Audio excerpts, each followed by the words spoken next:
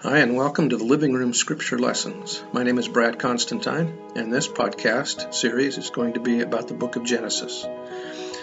Although this is not an official recording of the Church of Jesus Christ of Latter-day Saints, every effort has been made to be as doctrinally accurate as possible. If you're interested in a deep analysis of the book of Genesis, you've come to the right place. I hope you enjoy what you hear here, and if you have any questions, you can share, link, and subscribe. Thank you. Hi, and welcome back to this Genesis podcast. We're going to be doing Genesis 30 this time. So let's just go ahead and get into this. This was about Jacob marrying one of the handmaids of the sisters and having some more children. So we'll see what goes on here. Verse 1. And when Rachel saw that she bare Jacob no children, Rachel envied her sister and said unto Jacob, Give me children, or else I die. And Jacob's anger was kindled against Rachel, and he said, Am I in God's stead, who hath withheld from thee the fruit of the womb? And she said, Behold, my maid Bilhah, go in and lie with her, and she shall bear upon my knees, that I may also have children by her, or be built up by her. And she gave him Bilhah, her handmaid, to wife, and Jacob went and lie with her. And Bilhah conceived and bare Jacob a son. Now, the translation of this is obviously incomplete. This was a marriage. They weren't just, he just wasn't having relationships with a handmaid, but they became married in order to do this. So Bilhah conceived and bare a son, and Rachel said, God hath judged me, and hath also heard my voice, and hath given me a son. Therefore call his name Dan. He has judged or vindicated.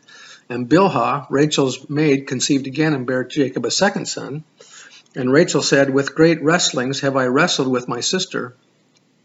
In other words, the Hebrew says, The wrestlings of God have I wrested with my sister, and I have prevailed. And she called his name Naphtali, which means my wrestling.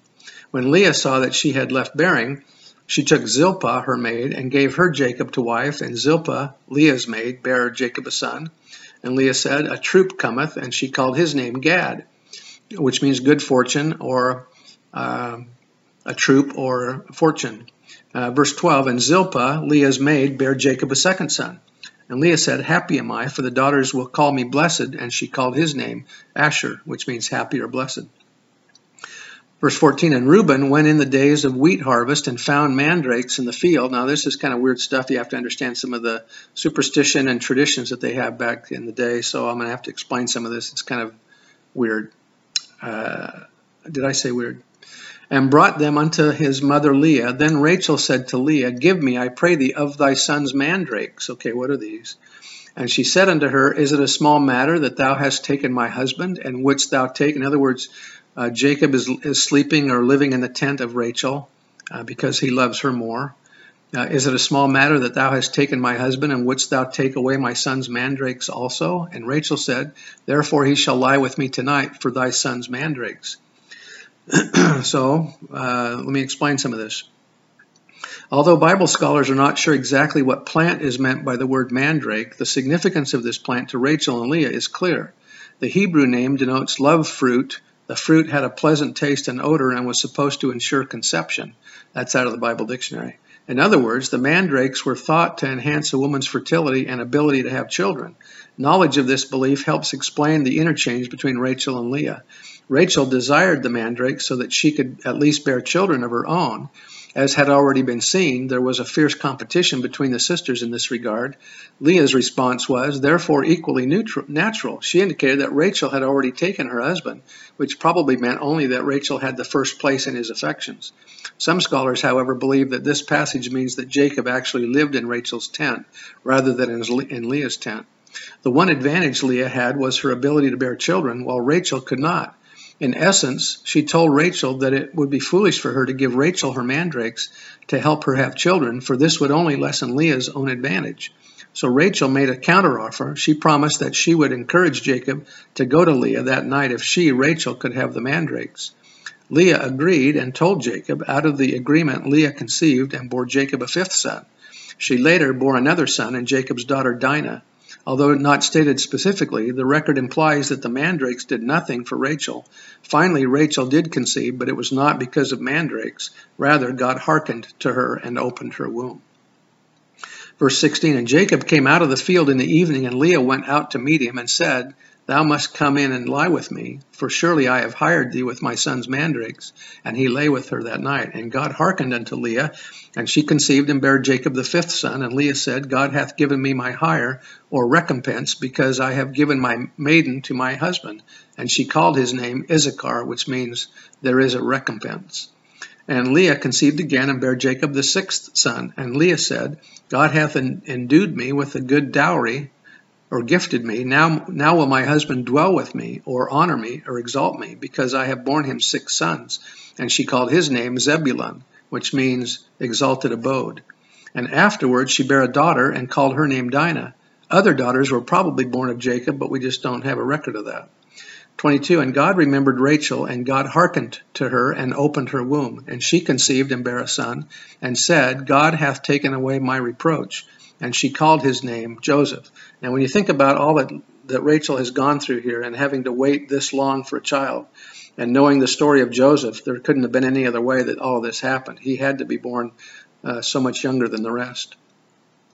Joseph relates both the Hebrew root yasaf, to add, and to asaf, meaning both to take away and to gather. The context plays upon all these meanings.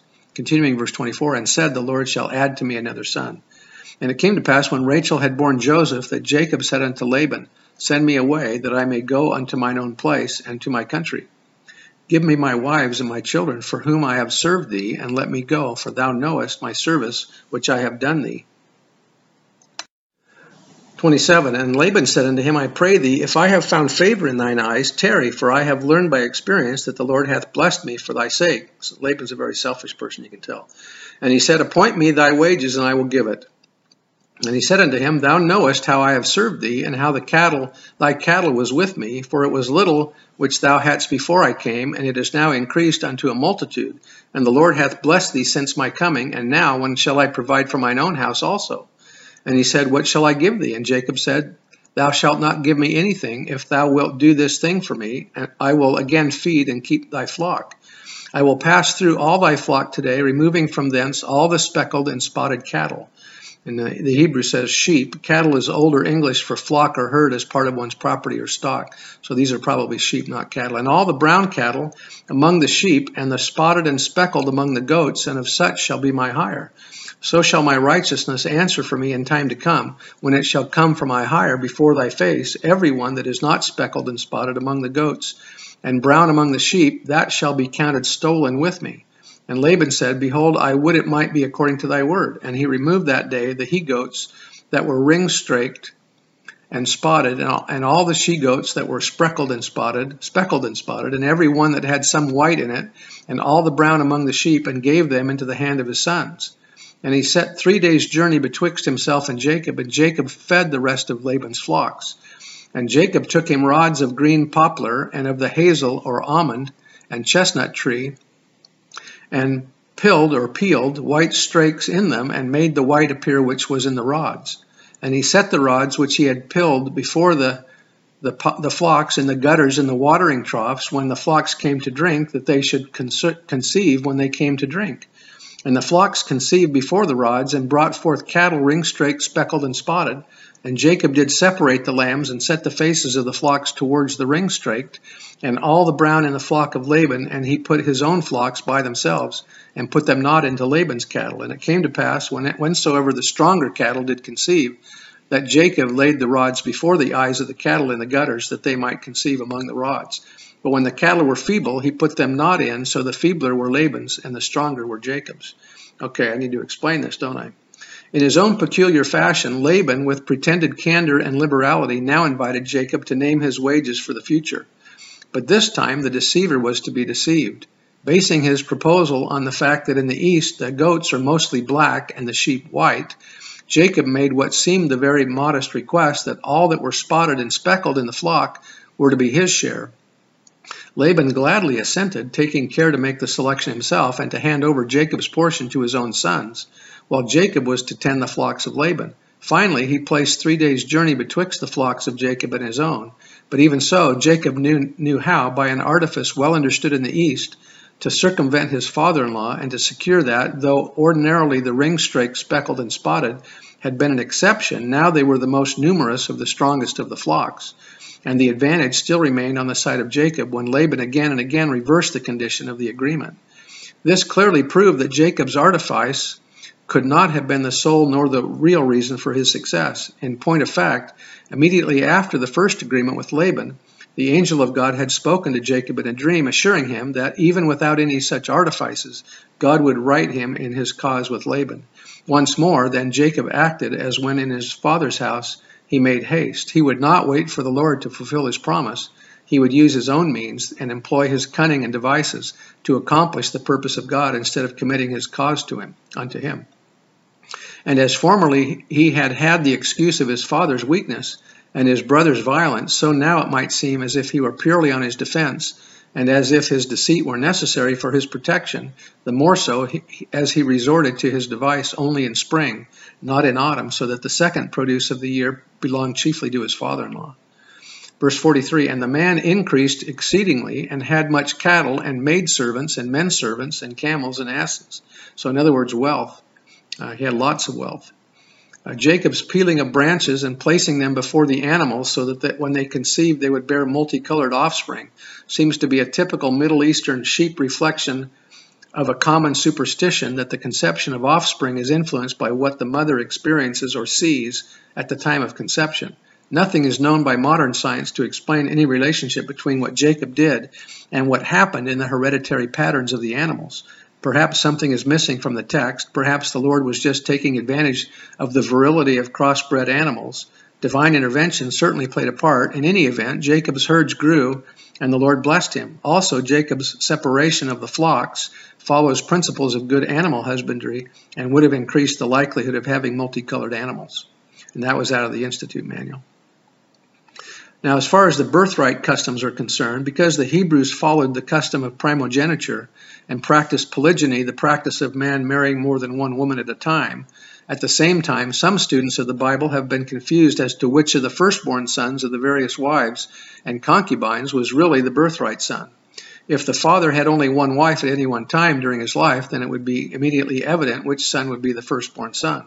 However, if the father had been a polygynist, with two or more wives at the same time, the problem of successorship could be more difficult since each of the wives could have a firstborn son. The Hebrews were not confused on this matter, however, as they had developed the custom that the order of the marriage of the wives would be given first consideration in determining the order of the son to succeed the father as head of the family. Thus, the firstborn son of the first wife became the birthright son, if worthy. If the firstborn son of the first wife proved unworthy, and if the father had sons from more than one wife, then the firstborn son of the second wife became the new birthright son, and so on.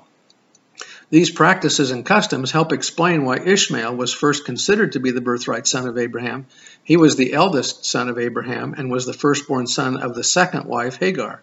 However, when Isaac was born, he became the new birthright son by the order of primogeniture, because he was the firstborn son of the first wife, Sarah.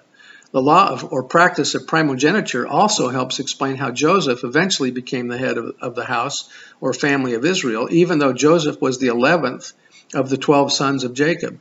Reuben was the initial birthright son of Jacob and was first in line to succeed his father, since he was the firstborn son of the first wife Leah. However, Reuben lost the right to the birthright when he committed adultery with one of his father's wives, Bilhah. Through application of the law of primogeniture, Joseph then became the new birthright son because he was the firstborn son of the second wife, Rachel.